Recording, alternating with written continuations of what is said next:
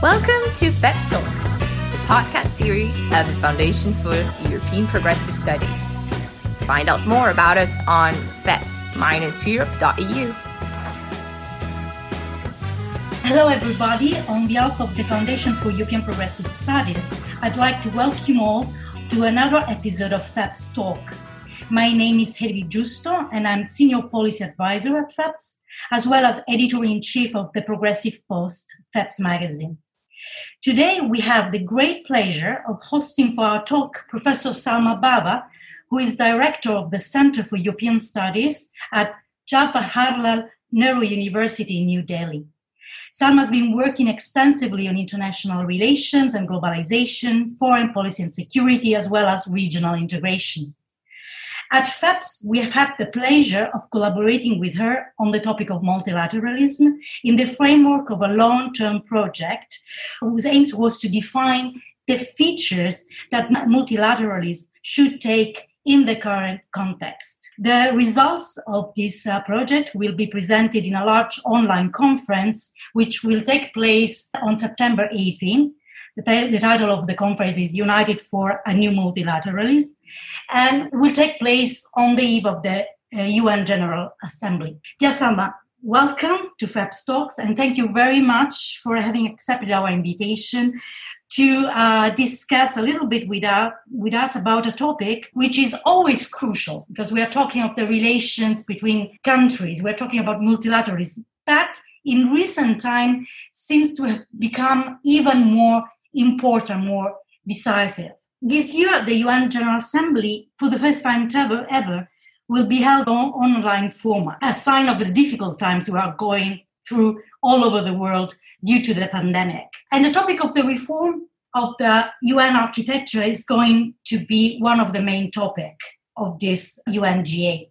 And this topic has been extensively discussed in many different fora around the world, including, within FEPS. The starting point for a discussion about the reform is the fact that multilateralism today is kind of weakened. Its change is not anymore capable of facing the current challenges. In your opinion, what main factors, because there are many, I think, what forces have provoked this weakening? And why do we need a reform of the multilateral system? It's a big question for a short talk, I know.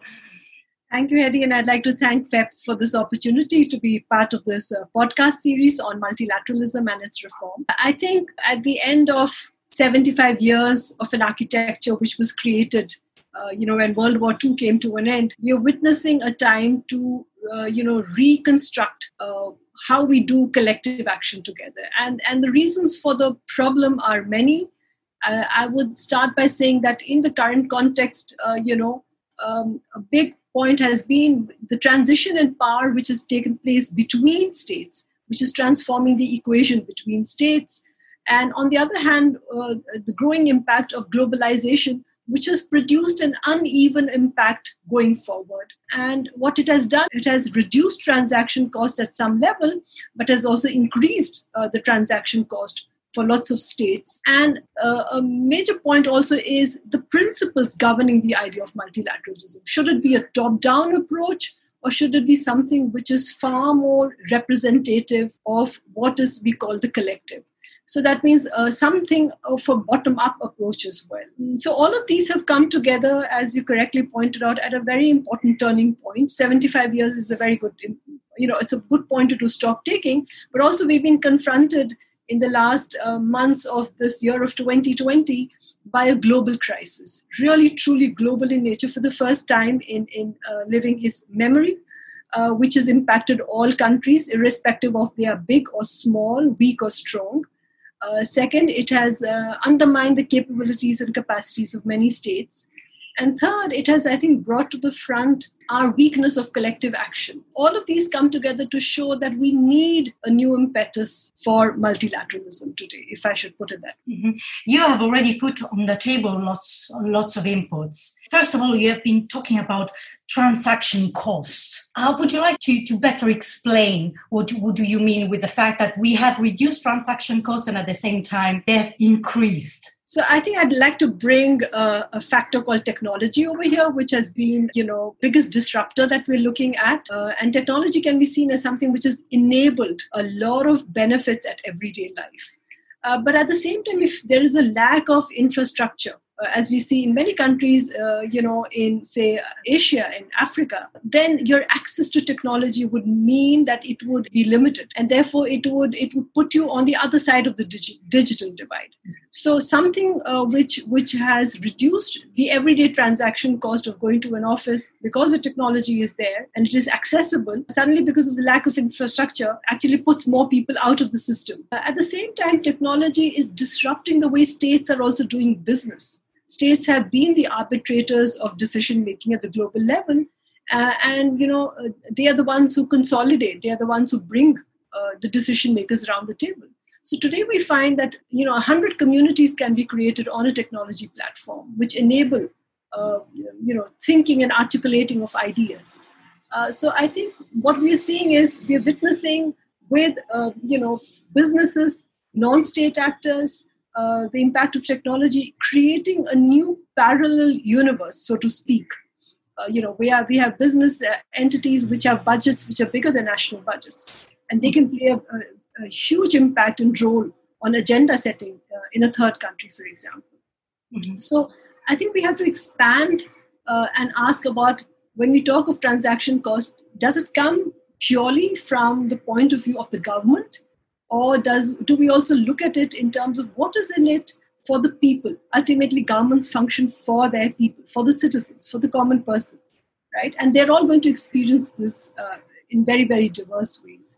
So I think what we are looking at is how do the different factors that one has listed, become an enabler in the lives of common people, and how do we all benefit by reducing what we would call as these transaction costs, which manifest themselves in very diverse. Mm-hmm. You haven't actually mentioned the word, but could not avoid thinking about it while you were talking, that the word I'm thinking of is inequalities. You didn't say it, but what I could read in your words is the fact that inequalities among people, not just among countries, are actually increasing. There are less capability of people to access in certain countries, in certain regions, to access technologies, to access services, and so on. So, of course, for a progressive foundation, inequality is a key word, because this reducing inequalities, even cancelling inequalities, should be our main aim. So what kind of instruments, in your opinion, should we use in order to reduce as much as possible inequalities on a global level? This is the big question, which kind of an easy answer, I'm afraid. I think you're very right. I used another word for it. I think what we are witnessing over the decades in the post-45 period has been, the growth of asymmetry at one level between states. And I think at the state level, we're talking of capability and capacity. And when we come down below the state at the population level, is the whole issue of, inequalities.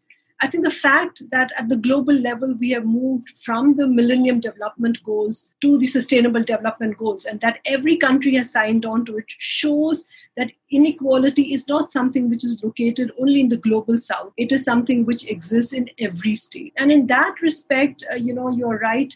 Our challenge becomes twofold. Our challenge is twofold for the reason that as states make up on the economic growth and development, the focus cannot just be on GDP numbers. The focus also has to be on social capital growth as well, on how access is made available. So older societies face even more challenges because of the cultural embeddedness of certain ideas, which prevent people from accessing things.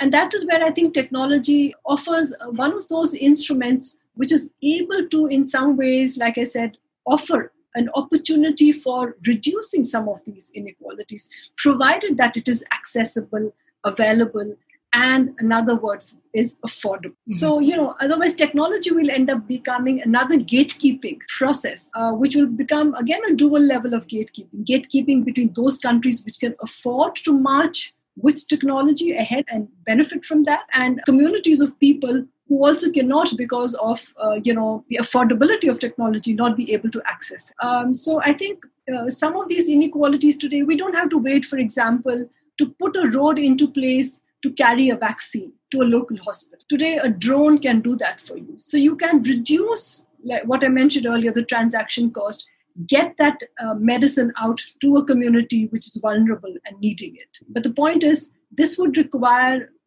working collectively. We are facing inequalities of two kinds. One is between the states. That has not actually gone away. And one is what globalization has done, has also increased the inequalities between people. So I think this is a serious challenge for all of us at a collective level. We cannot continue to coexist like this with these inequalities proliferating more and more around us. And I think the Sustainable Development Goals, they clearly draw attention to the interconnectedness of the political, economic, socio-cultural, military security dimensions. You cannot say that we will address inequality in one area and it will automatically take care of it in the other area. No, it will have some spillover effects, but you need to think in a multi-sectoral way to address inequality today. I think that access here seems to be the key word. Access to services, access to technologies seems to be the key word to face inequalities altogether. You hinted to the question of the COVID crisis. I also mentioned the fact that it's the COVID crisis, the pandemic has exposed even more trends and weaknesses that were already there. It made them deeper and it made them more evident for everybody. All the countries of the world are currently facing the different degrees of the pandemic. Some countries that got out of the lockdown, some others are re-entering lockdown stages. But we, more than ever, we all feel that we are facing a common challenge. I think that the pandemic has shown, above all, that we are the same in front of illnesses. We're all human beings in front of a pandemic. But countries have different instruments and different capabilities to face that. So the COVID crisis, in your opinion, does represent an opportunity. Will we be able to take stock of this opportunity? Or rather, what you see is more pessimistic and nationalist trends and national divides will actually increase because of the COVID crisis? So you're very right to point out that, the COVID actually brings us to that center of the road where we have two choices before us globally. It has exposed our common vulnerability. But the question we are facing is, do we have a strength for common collective action?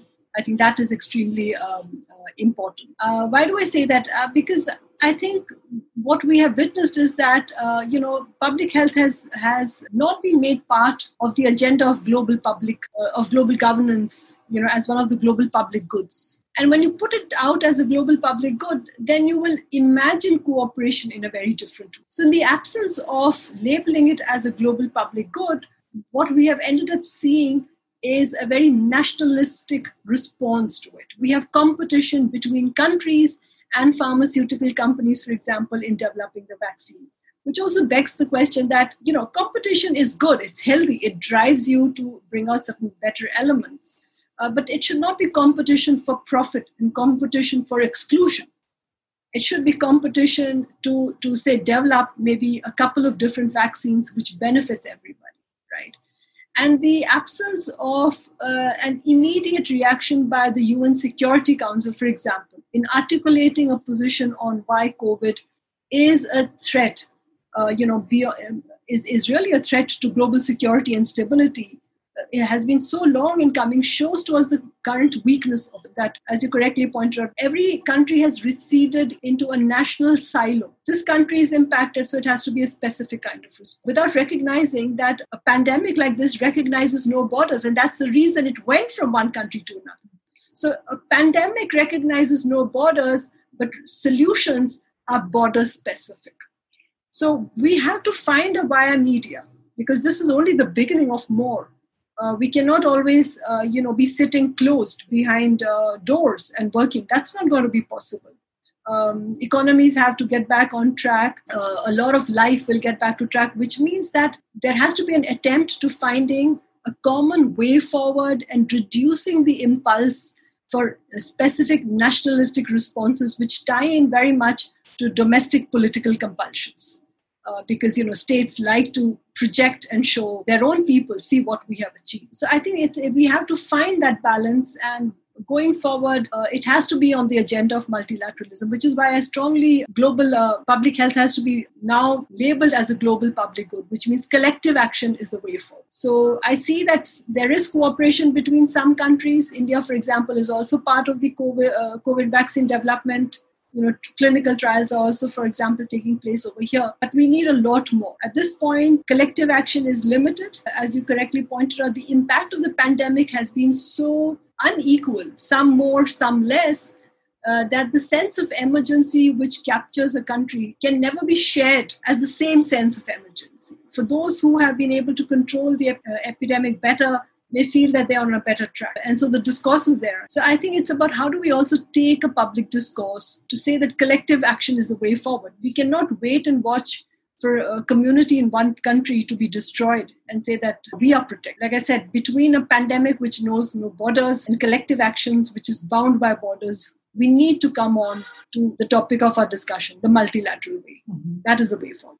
And collective action needs functioning mechanisms to implement changes and to implement recovery plans and so on. But the current system, you mentioned before that the Security Council seems powerless, and the WHO, which is the international organization which to deal with health issues, has been criticized a lot because of its, incapability to deal with the situation, but not because of lack of willingness, but because of lack of mechanism of responsibilities in the field. So, and the question of the reform of the UN architecture is one of the issues, as we mentioned before, that is going to be discussed at the General Assembly, that is being discussed in universities and in within civil society organizations and so on. But what kind of reforms, in your opinion, does the UN need nowadays? And what is actually feasible?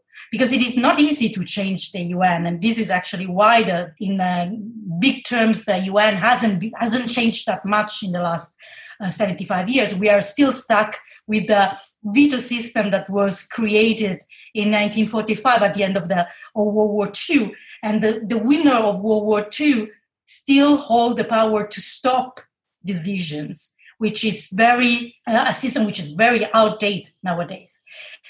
Before giving you the floor again, I would like to underline that we do like the UN. We do believe in the UN, but we want a UN which is stronger, which is more efficient in order to support cooperation among states. I close this parenthesis and I give you the floor. So what kinds of reform you think it's feasible and it's necessary?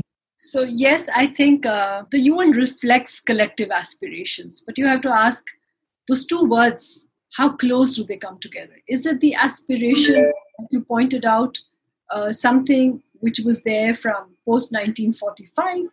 And does it resonate with the aspirations of other states which are coming up today? I think that is the biggest challenge between the push for status quo about what was created in 45 and the demand from other states which have grown in the system for a greater voice. So what does it translate into? I think the whole idea of collective action also requires to take in the voice of the small and the vulnerable, who are more prone to conflict, and look at what is happening to the changing patterns of interaction. The multilateralism of today needs to go beyond what I would call as a donor-recipient idea of multilateral. Somebody somewhere will make the rules, and the others will implement. That is, I think, where one is stuck. And a third point, as I address, what is critical, is also to recognize the fundamental political shift in the power equations which is taken. So that is why we have the standoff between the status quo and the urge for reform. I think the biggest challenge would be, how do we bring the different dimensions of the multilateral under one overarching roof. Today, as you look at the UN structure and the other structures which have come up, not everything is under one big umbrella. So which means it has also resulted in the proliferation of club governance and trade being discussed somewhere else, political and security being discussed somewhere else. All of this has led to what we're saying, to different kinds of trade-offs being secured between the states. So going ahead, it is the absence of trust in the current architecture that is there today. I think that is one of the reasons why there are issues about its own legitimacy coming up. So I can say from an Indian perspective, India has done a big push for the reform of the UN institutions. India strongly believes in it and strongly endorses multilateralism. And let me point out three important positions India will assume, from 2020 going ahead. In 2021, India will join the non-permanent seat of the UN Security Council. It will also chair the BRICS Summit in 2022, and it will host the G20 summit as well. So, for India, we are looking at a certain kind of a leadership position coming forward. And so that would be important to then ask, how do you build this trust and legitimacy back into the institutions? That would be extremely important going ahead. To expect that the current architecture would be replaced, by something totally new, I don't think that is going to happen. But how do we expand the circle of decision making? I think that is extremely important going ahead. Technology has become the biggest disruptor to state power. And the current multilateralism endorses the states as the primary, actors on this map of global governance. I think we have to recognize that we need to build a new kind of engagement model. I think in the climate change issues, we have seen how we've had a new kind of a partnership, a new kind of a PPP model, where non-state actors, non-governmental organizations have also come in and contributed to building up the framework, and that would also be required. The question before us also is, are some issues far more amenable to an input from the non-state level, like climate, because there it is easy to mobilize people. We feel the climate impact every day. Is politics going to be the make or break point? Because states are not willing to share power even with their own people. States are very possessive of what they have. And if technology disrupts the ability of the state to mobilize and organize its people, I think that's where we will need to see. And a third would be, trade. So I think we will have to bring these dimensions, because all of this impacts very clearly on one of the very fundamental issues you asked is, will the multilateralism of tomorrow address inequality? Will it be able to reduce it as we go ahead? We need an institutional response. I don't see an overhaul, but I would definitely want to see an expansion of how decision-making takes place, which is far more inclusive. I would like to thank you for having brought the Indian perspective in this discussion, because FEPS is obviously a European political foundation, and we tend obviously to be a little bit Eurocentric when we discuss international issues. So it is always interesting, and I think it will bring some interesting reaction also in our listeners to listen from a different point of view, like the Indian one. And you also mentioned a very important point, that of how reforms are decided. You said that states are not going to share power, even with their own people. And the risk is that any kind of reform is not only top-down reform, but also a reform that is pushed by the usual suspects, instead of being inclusive, instead of involving as many actors, not just state actors, in the picture. Mm-hmm. So I think this is something we should underline, and we should push really for the involvement of as many actors, including the non-state actors, as possible in any kind of decision-making process. Before closing our very interesting talk, I would like to ask you something to bring some hope and some optimistic view. If I have to sum up the approach of the FEPS work and of the FEPS study results to this new form of multilateralism that we envisage, is the idea of having a fair and inclusive kind of multilateralism. What I would like to ask you is, what do you understand with fair and inclusive? What do fair and inclusive mean when we talk of multilateralism? I mean, we have given we've been talking about inequality, about involving other actors, but let's explain better what is fair, what is inequality, what is inclusive when we talk about multilateralism. Thank you for that question. I think it's extremely important. I think going forward, a fair and inclusive multilateralism should recognize that diversity is part of our culture around the world. And you cannot build a multilateralism which homogenizes everything. Yes, all states collectively recognize universal values, but there cannot be one single way of development. Why do I say that? Because I think diversity is in the DNA of human history. And we will all flourish and grow only when we recognize and embrace this diversity around us. That means that one idea of growth will have 100 different ways in which it will manifest itself. So I think going forward, I would envision a multilateralism which will argue for a new global political contract of global governance, of a new contract of collective action, which is conscious that it stands at that turning point of our current collective history, where today we have more resources at our disposal to reduce these inequalities going ahead than we did in 45. That today we have more access to technology to reduce transaction cost going ahead. That today we are in a position to collectively reduce the asymmetry between states so that it is not only the growth of a state, but more importantly, the growth of people. And fourth, to recognize that,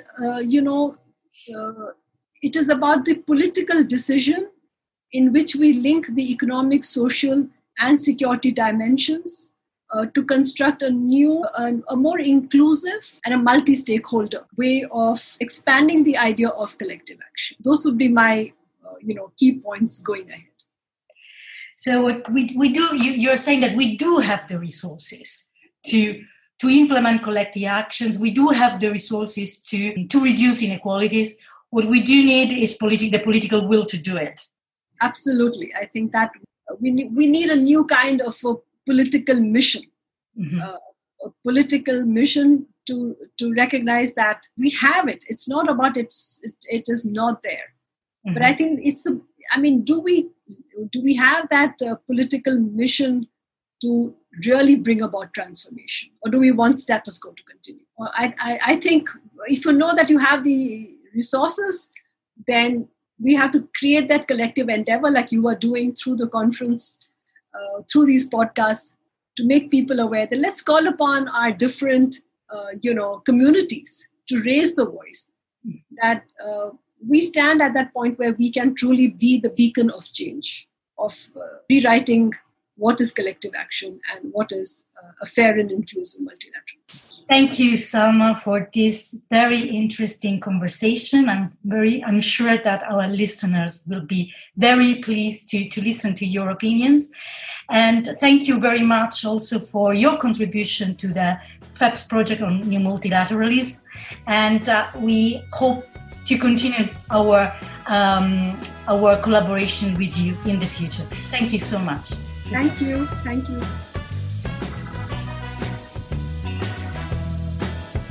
Thank you for your attention.